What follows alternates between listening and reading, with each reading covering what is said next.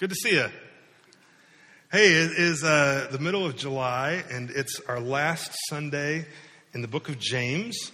But before we get to James, I'm going to surprise somebody and ask them to come up and join me on stage. Who wants to come? No, I'm just kidding. I actually have somebody in mind. Robin, would you come up and join me here for a second? Everybody get a hand to Robin.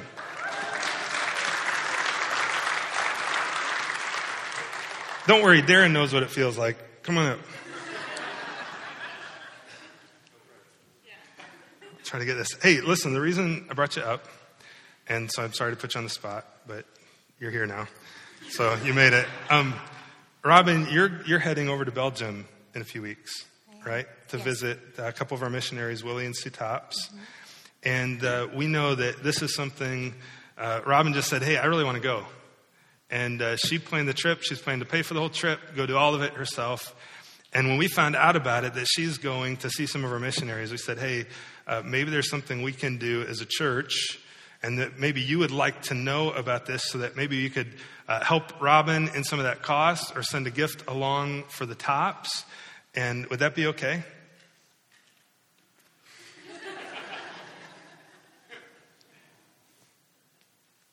I'm sorry. We love you, and we're excited for you to go. And so if people would like to, you'd plan to take some kind of a gift for them to help them out. And I hope you're not really mad at me right now. Or you won't be tomorrow. But we do. We love you, and we talked about it as a board. We just want to support you and bring you up and say, hey, we wanted to invite all of you to help and to give because, and it ties into the message this morning too. We're a church. We do things together, right? And as a family. And so Willie and Sue are actually members of our church. They're part of our family and in Belgium. And we want to encourage them. We want to encourage you. And it's just really cool. I know you didn't really want any accolades for going or for doing any of this. But the only reason we brought you up is so that people would know about it and they could partner with you and encourage you. Thank you. You're welcome. So I won't make you talk. It's okay. But maybe go find Robin after the service or over these next couple weeks. When are you leaving, though? Because I don't know that off the top of my head. August 11th through the 26th. Okay. August. In August. So we got about a month, maybe about 3 weeks or so. Mm-hmm. So, all right. Thank you so much. Yeah, you're welcome. I'm overwhelmed. That's all right. We love you. Thank you. Amen? All right. So if you want to participate in that way, there's a way you can give towards missions and be involved. Did you know, too, we also have a team going to India in a few months. And we're leaving on October 30th. We come back November 10th. There's 6 of us from our church going. We're partnering with another church, my home church actually in Iowa. When we get there, we'll see them all there. There's some expense for that trip, too. So if you'd like to give and help with that trip for the people who are going, I know they'd appreciate it, and our plan is to keep going back every couple of years, and we're going to go visit the orphanage that you so generously funded, the orphans that you've funded and cared for over a decade now. Just the amount of resources we've poured into those boys is pretty cool. And did you know, did some research this week, that over half, somebody says, well, why are we so focused on India? Well, it's an open door that God provided, and so when God opens a door, you walk through it. But also, strategically, did you know over half of the unreached people groups in the world are in India? Pretty amazing, huh? So if we want Jesus to come back soon, we need to go reach those people. And I'm hoping for that. And so anyway, we're going to encourage people there to see our orphanage, to bring back a report of what the Lord's doing. So if you want to partner in that too, there's another way that you can partner in missions in our church. But hey, today we are in the book of James, and we actually wrap up the book of James today. Do you know that? It's been 13 weeks. Today is week number 13. We could have actually originally thought about maybe stretching it into 20, and then ended up keeping it at about 13, and we're wrapping up today. But for the last 13 weeks, we've been studying the book of James, and it's written by Jesus' little brother, his half-brother, James. Same mom. Obviously, Jesus didn't have a biological dad, but his adopted daddy, Joseph, would have been James' biological dad. And for his entire letter, if you've been with us for any of this time, James has been calling us to action. He's been saying over and over and over that we need to put our faith in motion. And so I thought it might be good for us just to do a little review and see where we've been before we wrap up this book.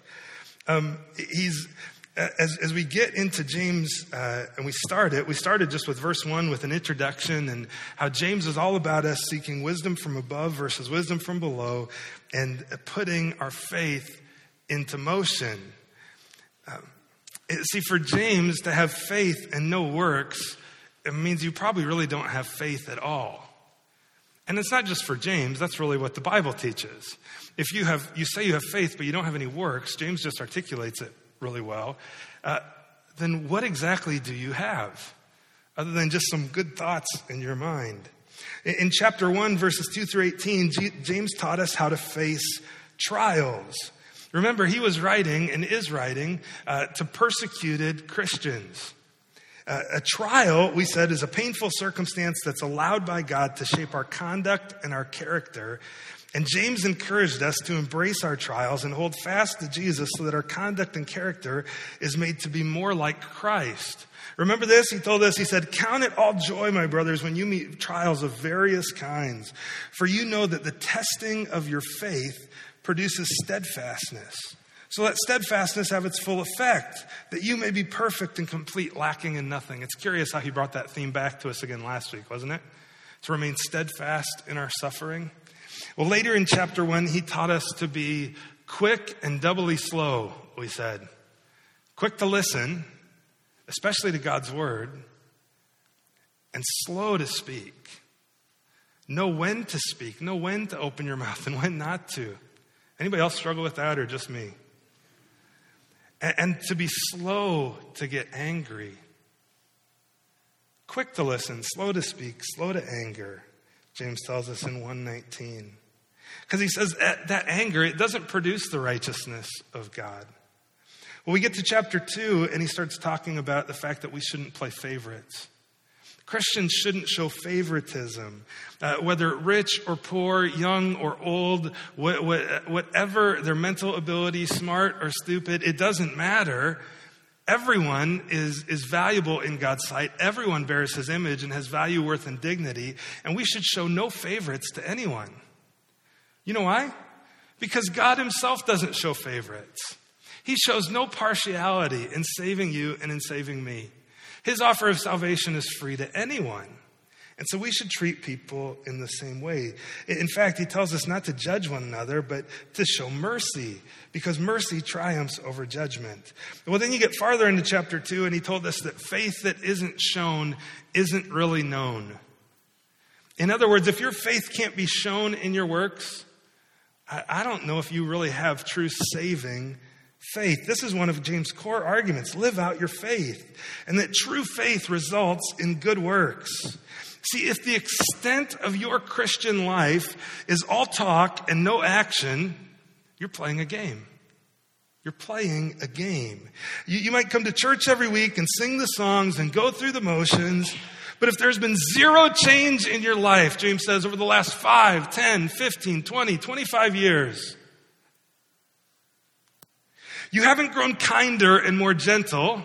You've gotten more grumpy and more bitter and more crotchety. You haven't poured your heart and your experience into younger generations. You've just criticized them. Listen, if your faith hasn't changed you over time, has it really saved you? If you're not more like Jesus today than when you were first saved, were you really saved? I don't say that to criticize you. I say that to warn you. That's why James tells it to us. Examine your life. Figure it out. Because faith that isn't shown isn't really known. Do you really have faith? See, he says faith by itself, if it doesn't have works, is dead. And then he goes on in chapter 3, and he doesn't let up. Did you notice that about James? As we kind of review where we've been this summer. He just keeps bringing the hammer. It's like, James, mercy, man, mercy. You know, you ever wrestle with your dad when you're little and he puts you in a headlock and you have to cry mercy for him to let you out? Just my dad. That's how I feel with James when I'm reading this book. It's just, man, let up. But then you get to chapter 3 and he says that even though your tongue is small, it yields incredible power. See, he continues on this issue of living out our faith. This time he turns his attention to our tongues. Do the words that come out of your mouth reflect a heart that has been changed by Christ? That's the question. Now, we all stumble in our speech. James says there's anybody who can keep their tongue perfectly under control is a perfect man. And I only know of one. His name is Jesus. We all struggle in this, but are you growing in it? See, when you become a Christian, you're a new creation. And Jesus told us that from the overflow of that new heart, your mouth speaks. And from whatever's in your heart, that's what comes out of your mouth. So what comes out of your mouth? Are you known for your constant sarcasm? Are you known for unending gossip? Do you always want to have and have to have the last word? Are you argumentative or are you quick to listen? Do you sing God's praises on Sunday, but then on Wednesday with your small group just complain about everything and criticize everyone? You're like, Josh, why are you so harsh? I'm just reviewing what James said. And your tongue is going to reveal your heart. So what are the words that come out of your mouth? Not your neighbor's, yours, mine. See, James would have some serious concerns about your heart. He says, the tongue is a small member, yet it boasts of great things. And how great a forest is set ablaze by such a small fire. He goes on in verse 9, he says, with it we bless our Lord and Father. With it we curse people who are made in the likeness of God. And from the same mouth come blessing and cursing. Brothers, these things ought not be so. Does a spring pour forth from the same opening both fresh and salt water? Can a fig tree, brothers, bear olives, or a grapevine produce figs? So can a Christian who's really been saved, can their mouth continue to just be critical and vile of everyone, never changing? Always sarcastic, always critical, always. Examine your heart, James would tell us. I told you, he doesn't lay off. At the end of chapter 13, then in chapter 3, in verse 13 through 18, he talks about the crux of his whole argument. He wants us to choose wisdom from above, not earthly wisdom. Are you seeking godly wisdom from above? We talked about how you get it. You get it through prayer. You get it through reading his word. Do you pray regularly? Not like for hours on end, but just regularly. Are you always praying regularly in a continual way? I don't care how long you pray, but are you always in contact with the Lord? Are you always in his word? I don't care how much you read, but are you in his book? Are you hearing from him? That's how you get wisdom from above. Then in chapter 4, James really brings the hammer down, and he says, quit cheating on God. He calls us an adulterous people when we don't live with godly wisdom. And he calls us to humble ourselves and submit ourselves to him, to know our place. In the middle of chapter 4, he tells us to judge rightly, not to never judge. He doesn't say that Christians should never judge. He says you shouldn't be judgmental. Boy, he just keeps coming after our attitudes, doesn't he? Where's your heart? If you're getting really angry with me right now, I'm just telling you what James said. It's misdirected. See, he says, don't speak evil against one another, brothers. He doesn't say we should never judge. He says, don't be judgmental. Then Pastor Kirk preached a strong message from chapter 4, verses 13 through 17, challenging us not to live as Christian atheists. In other words, just Christians in name only. Here's what I wonder. Sometimes we just make plans without any of God's input into it. We never pray. We just go, this is what I want. This is what I think, so that's what I'm choosing. But we never pray about it. Oh, that's foolishness. To live like that without ever seeking God's input would be to live like someone who says there is no God, just totally on your own. James tells us that when you do that, you boast in arrogance, and that boasting is evil. Chapter 5, he kept going deeper towards our heart and talked about our wealth. He dared to bring up money and how do you use your wealth. See, God doesn't care, we said, about your net worth, whether you're rich or poor. He cares about what you do with it. Do you use it to honor him? James asked us. Randy Alcorn has a fantastic saying that I used a couple weeks ago, that you can't take your wealth with you, but you can send it on ahead by investing in eternal things. And then finally, last week, James backed off a little bit and talked to us about suffering. And how when we're suffering, we should be patient and remain steadfast and trust the Lord and pray. Well, today, there you go. You just got your overview of the whole book of James if you haven't been here in a while. And today, James is going to turn his attention from like right at you and right at me and our own, your own, and my own faith and how we ought to live it out individually. But now he's saying, okay, he's going to turn your eyes to everyone else and say, how are you helping everyone else live it out?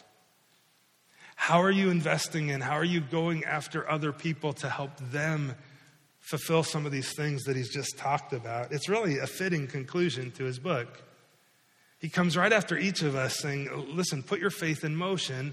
And then at the end he says, and by the way, when you see someone else who's struggling, who's wandered from the truth, go after them. Go after them and bring them back and save them from death. Now he turns our eyes towards us as a community. So with that long introduction, let me pray, and then we're going to look at the last two verses of the book of James. Sound good? Let me pray. Father, thank you for Jesus, and thank you for your grace to us through him. Lord, these words are hard to teach through this series because so many of them are pointed right at my heart, and they're things I struggle with. And even in reviewing them, I'm reminded of ways that I still struggle and still fail.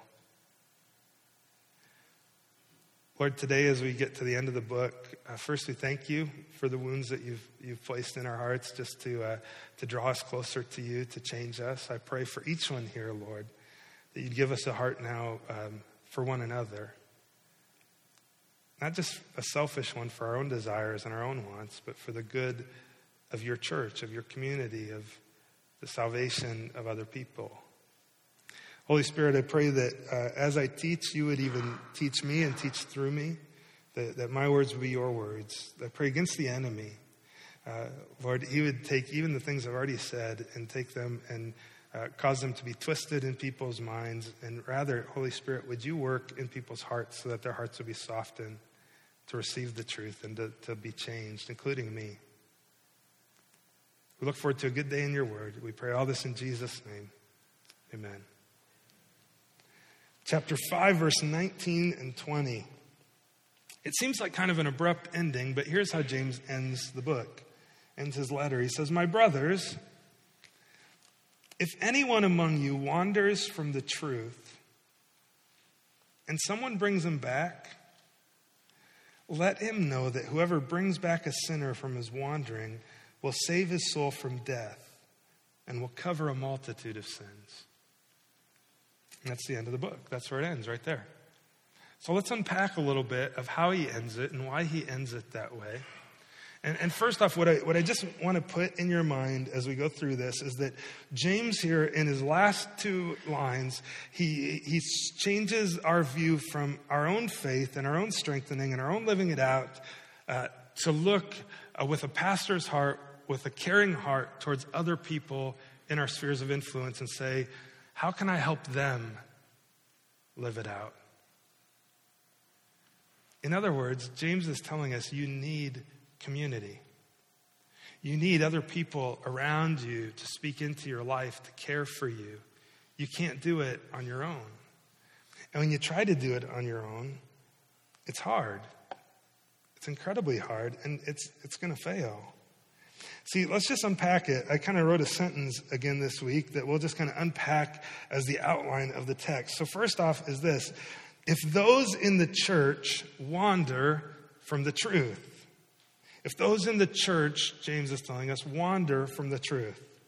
That word wander, see in verse 19, when he says, if anyone among you wanders from the truth, or in verse 20, when they turn back from their wanderings, that word the Greek word is planeo, the word we get the word planet from. Like just physically wandering out, moving around, going somewhere else. Wandering.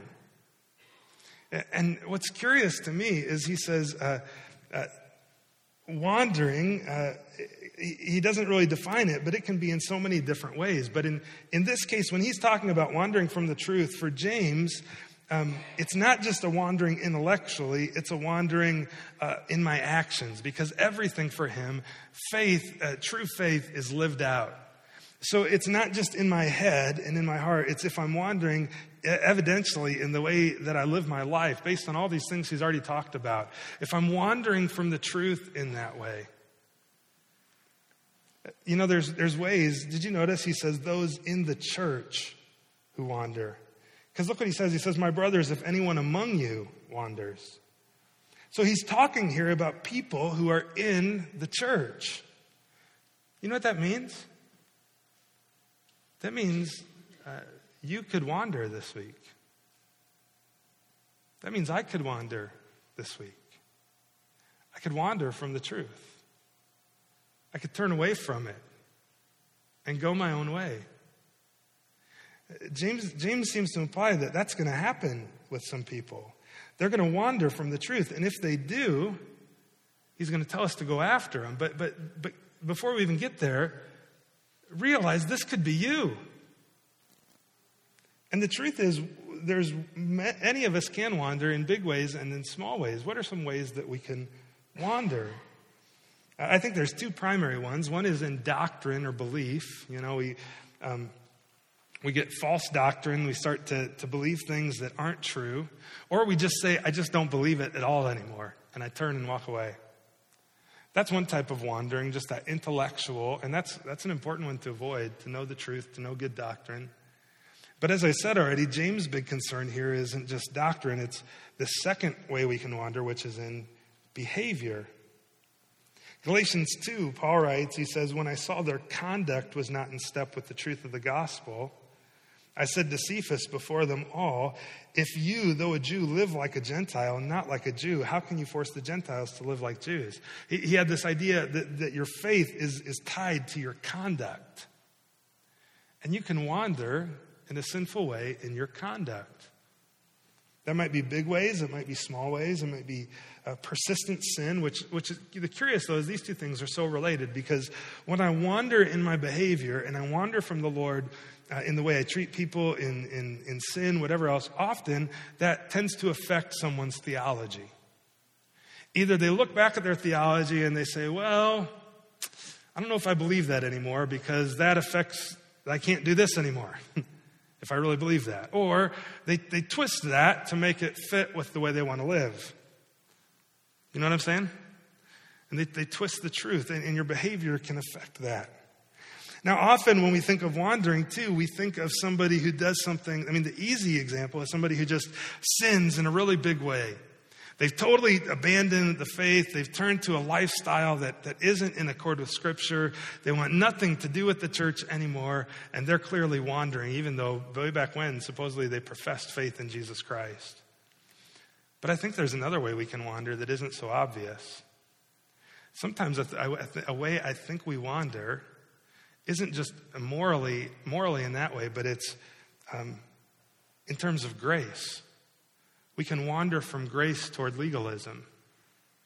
See, if you wander this way, you're like, oh yeah, clearly he's messed up. Somebody go get him. But sometimes we can wander the other way. And we can wander towards more and more legalism. This is what the Pharisees did. The Pharisees kept building bigger fences around what God's word said and making more rules and holding greater burdens on everyone else. Obey this, obey this, obey this to be right with God. And Jesus comes in and he's like, dude, what are you doing way over there? My grace is like, right, like there's so much grace for you. Why don't you come back and just live in my grace? See, we can wander towards legalism as well, can't we? And if you really want a book just to study and maybe examine your own heart in that, if you struggle that direction, I'd recommend a book called Accidental Pharisees by a pastor named Larry Osborne. Accidental Pharisees. To where in our zeal for the Lord, sometimes we go so far that we ignore his grace and we try to bear the whole burden of our sanctification on ourselves. And then we imply those same rules on everyone else. which is exactly what the Pharisees did. It's a quick read. It's a good read. I think it would be helpful for you. Accidental Pharisees by Larry Osborne. But this brings up a bigger question for me as I look at it when James tells us that when those in the church, if anyone among you wanders from the truth, I think really true believers wandering from the truth, it raises a big question and a good question. Can I lose my salvation? Can I lose it? What do you think? There's different views on this, and you can support both views from Scripture. And both taken to an extreme can be a little bit dangerous, because if I can lose my salvation, I get way over here, and I'm always in fear, and I start to pull towards legalism and doing everything I can to make sure I'm right with the Lord. And I'm really following all these rules, and I'm not following Jesus. There's an extreme on the other side, though, too, that says you can never lose it. You can just save. You're saved. Once you're saved, you're always saved, and you can live however you want to live then. And Jesus will save you because you put your faith in him. And so you come way over here into this area of license, and you just do whatever you want to do. Well, you need to read Romans chapter 6. Where Paul tells us not to presume upon God's grace. Now, for the record, I believe if you've truly trusted Jesus Christ, the Bible's clear that once you're his, you're always his. You're always his. But you need to live in the healthy tension and the healthy balance that the Bible teaches that, hey, yeah, you've trusted him, but what's going on in your life that shows you've really trusted him? A couple things maybe just to keep in mind. If you want to jot these down, you can. But first off, we're justified by grace alone through faith alone, and it's totally apart from works. We're justified, we're made right with God by grace alone, through faith alone. It's not your own working. There's no works involved in your justification. Ephesians chapter 2, verses 8 through 9. For by grace you've been saved through faith. This is not your own doing. It's the gift of God by which you are saved. Romans 3:28, we hold that one is justified by faith apart from works of the law. That you come to faith in Jesus Christ, you become a Christian not because of anything you do, but because of everything God has done. Second thing to keep in mind, Romans 8:30, is that those who have been justified will be glorified. This is where this doctrine, some call it eternal security. I think a better idea or a better phrase of it is the perseverance of the saints. That those who have been justified, I know I'm getting theological with you here for a second, but those who have trusted Jesus will find themselves in glory, will find themselves glorified. Romans 8:30 addresses this. Paul says, those whom he predestined, he also called. Those whom he called, he justified. Those whom he justified, he also glorified. Paul speaks about it like it's past tense, like it's a sure thing. If you've really trusted Jesus Christ, you have nothing to fear. He's going to redeem you. He's going to save you. But we like to read those verses because we go, yeah, I know, I trusted Jesus. This is good. Whew, I feel good now. But there's some passages that Paul writes and the things that Jesus says that ought to cause, and things James said, frankly, in this book, that ought to cause your stomach to churn a little bit. Here's kind of this third point. No one will be glorified, though, or finally saved who doesn't continue in their faith. Who doesn't continue in the faith. Now, the big key is that somebody says, well, so I can lose my salvation? No, I'm just saying, if you don't continue in your faith, I don't know that you ever had it. I don't know that you've ever trusted Jesus if you don't totally continue with him to the end. Were you really saved? Because Jesus says, I'm not going to lose anyone the Father's given to me. No one can snatch them out of my hand. I think that includes you jumping out. If he really has you. See, you might jot some of these down. 1 Corinthians 15, 1 and 2. Now I remind you, brothers, of the gospel I preached to you, which you received, in which you stand, and by which you are being saved, if you hold fast to the word I preached to you, unless you believed in vain. You got to persevere. You got to go to the end, man. Colossians 1, 21 through 23. And you who were once alienated and hostile in mind, doing evil deeds, he is now reconciled in his body of flesh by his death in order to present you holy and blameless, above reproach before him. Great. That's awesome. But verse 23 says, if indeed you continue in the faith, stable and steadfast, not shifting from the hope of the gospel you heard. I don't like the if. If you continue, Paul says, you'll be saved. Well, here's the good news, though, again, is that God himself will keep his children from totally going away and falling away. You might write down Philippians 1, verse 6. He says, I'm sure of this, that he who began a good work in you will bring it to completion in the day of Jesus Christ. 1 Corinthians 1, 8 and 9, who will sustain you to the end, guiltless in the day of our Lord Jesus Christ. God is faithful. God is faithful. He does the work. He's the one who keeps you from falling away. But here's the deal. If you continue to wander in your sin, you continue to turn from him, maybe in just really deliberate sin, maybe in just an incredible attitude that isn't Christ-like at all. Yeah, but I trusted Jesus in Awana. I remember it. It was a big deal. They threw a party for me. Good, they should have. But listen, if it hasn't changed you, has it really saved you?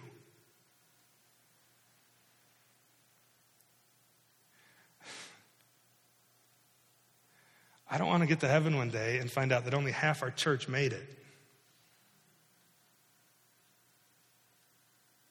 Have you really trusted him?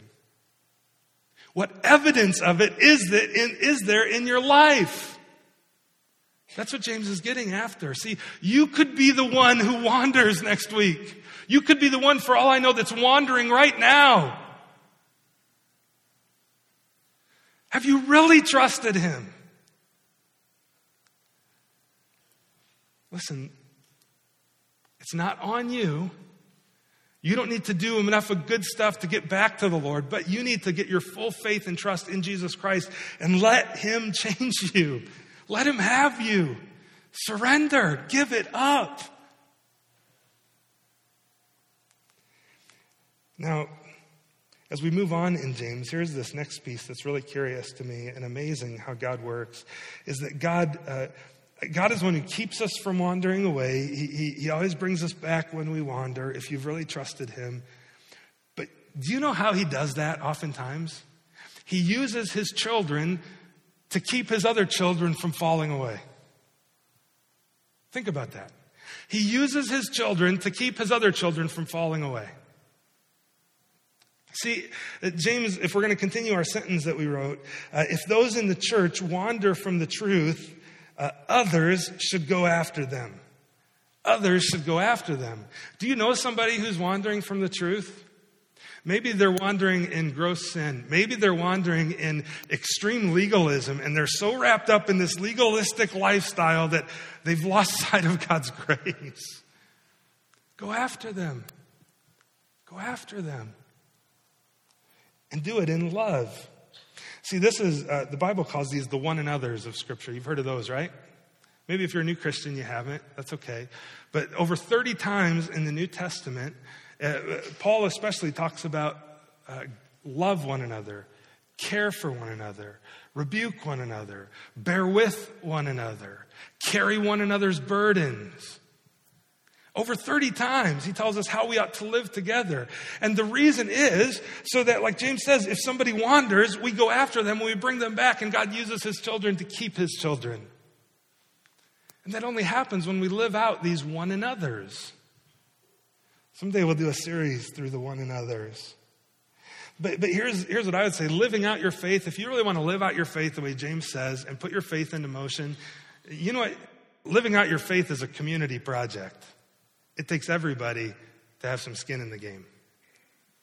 It's a community project. We're all involved in each other's sanctification. Our mission statement, right? We are sent to love others to go after them in love and invite them to follow Jesus where? With us. That's our mission. One of our core values is we all need friends. You were designed lacking something. Do you know what it was? Relationship. You need other believers to be in relationship with them. Now, this is tricky in our day and age because there's been two big changes that have happened historically leading up to today. Do you know what they are? I'll bet everyone in this room has both of them. A refrigerator and wheels. Well, some of you guys don't yet, but you will. Your parents do, right? Refrigerator and wheels. Refrigeration and transportation have changed the world, and they have changed the way that we live out community. See, if you went back 100, 150 years ago even, maybe not even that far, probably don't have to go that far actually, but many churches, if you had a church our size, it was huge. Huge. 200, 300, if you had 500, 600 people in your church, mega church, man. But today there's many churches that size. See, most churches 100 years ago, even less than that, were small community neighborhood churches. We had these things called neighborhoods where they're still around today in some of our small towns, but they're disappearing quickly. And you get to the city, they're gone, man. Where, you need an egg for the cookies, you go knock on the neighbor's door and maybe they have an egg. Now, that still happens around here, but that doesn't happen everywhere. And it's happening less and less here. Because with refrigeration, guess what? I don't need a fresh egg. I can keep it in the refrigerator for 2 weeks. And it'll be fine. I can get it today, and even if I'm not baking for 2 to 3 weeks. And my food lasts longer, so it keeps us from interacting with one another. And then transportation. I can go a lot farther than I ever could before. You can get in your car and you can be across the state in an afternoon. Right? Yeah, try that 150 years ago. Go hang out with some of your Amish neighbors and try that this afternoon. It just doesn't, there wasn't transportation to do that, right? You were a homebody. and everything was communal in our communities and in our towns and our neighborhoods. And now you can add a third thing in there, these little glowing rectangles that we keep in our pockets. And now community is disappearing even faster than ever. I've got about 10 notifications just while I'm preaching. But because of those things, we've lost sense of what community really is. And the Bible over and over talks about these one another's, that we need to live in relationship with one another, care for one another, love one another, bear with one another. James is telling us here to go after one another and bring one another back when we stray.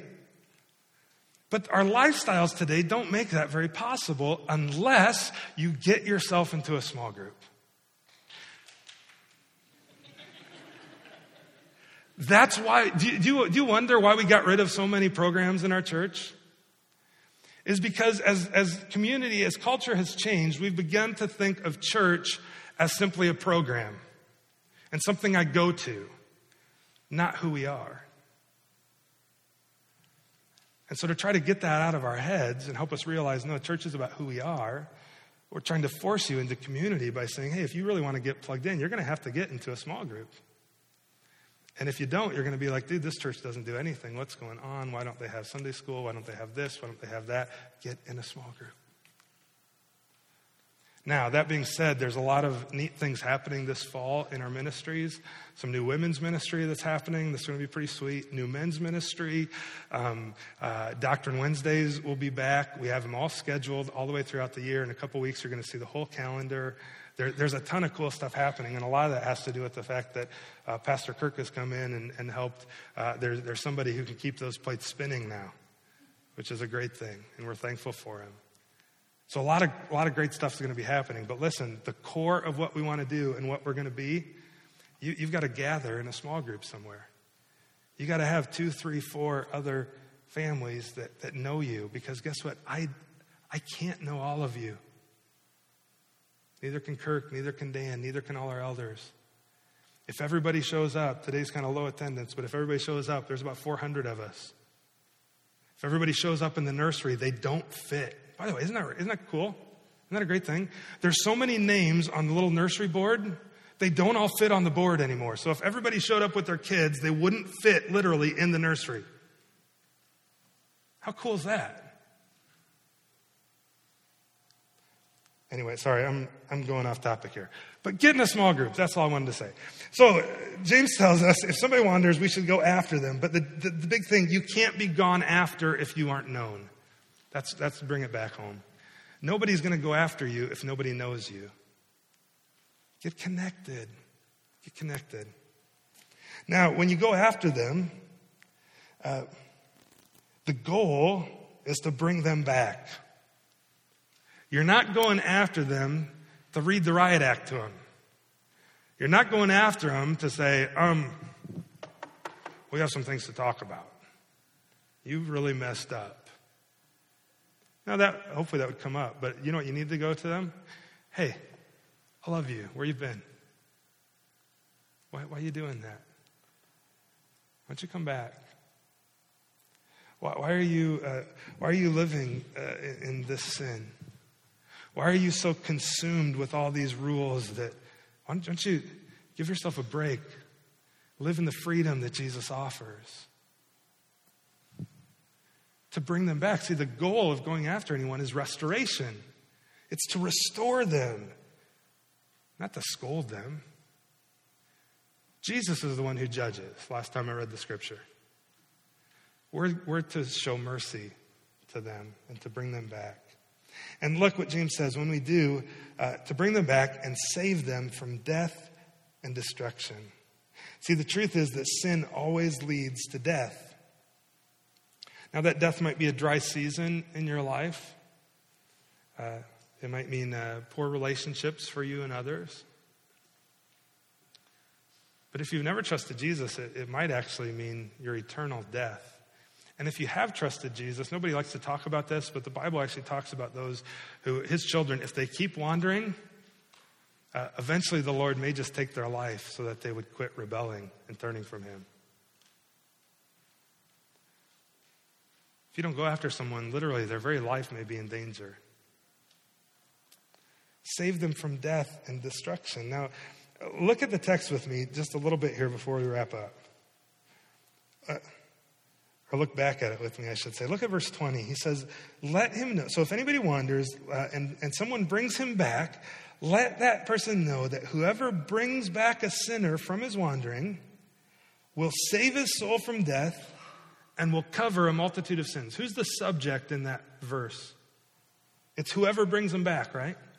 They're the ones who do the action. What does it say? Whoever brings him back will do what? Will save him. Hold on. That doesn't sound very theologically correct, James. Jesus is the one who saves. Jesus saves.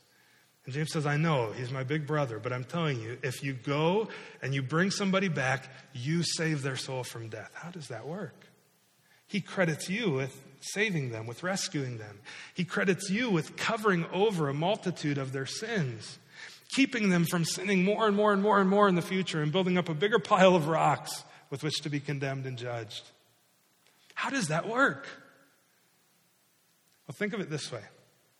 And this is why community is so important. You need community. You need one another to love you, to care for you, to speak into your life, and you need to do the same for others.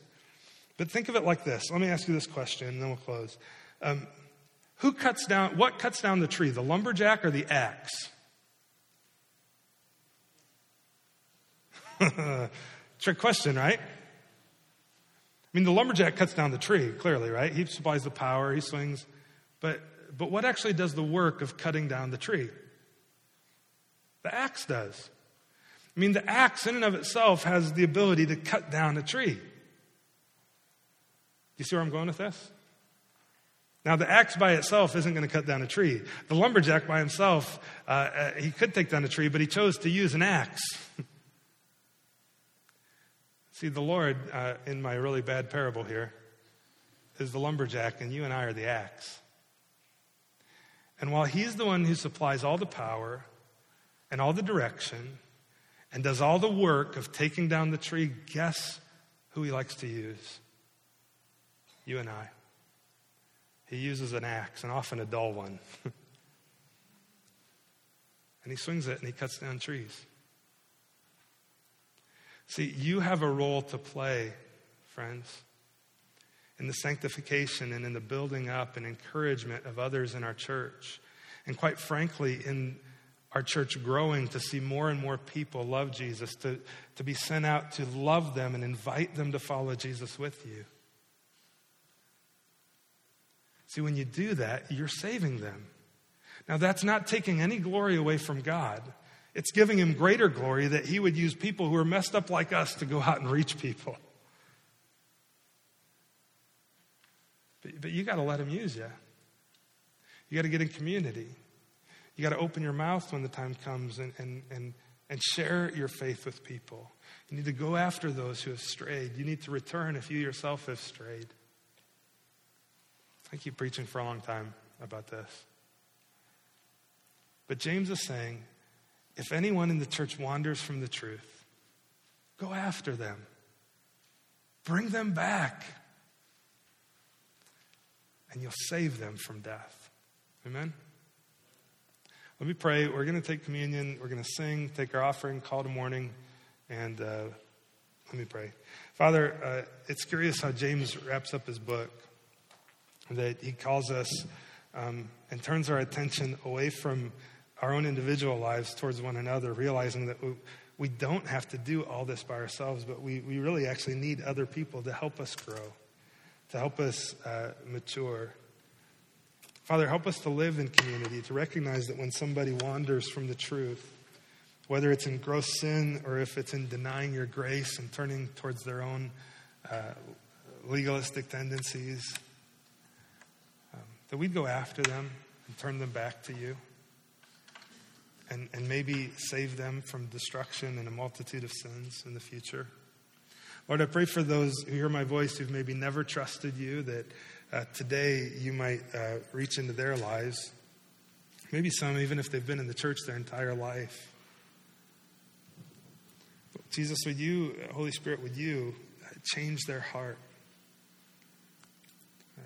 Encourage them to repent of their sin, whether that's just gross immorality or whether that's just trying to do everything of their own accord, and instead turn to you and rest in your grace.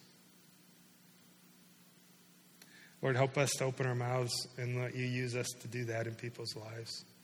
We love you. We thank you for Jesus, and we pray all this in his name. Amen.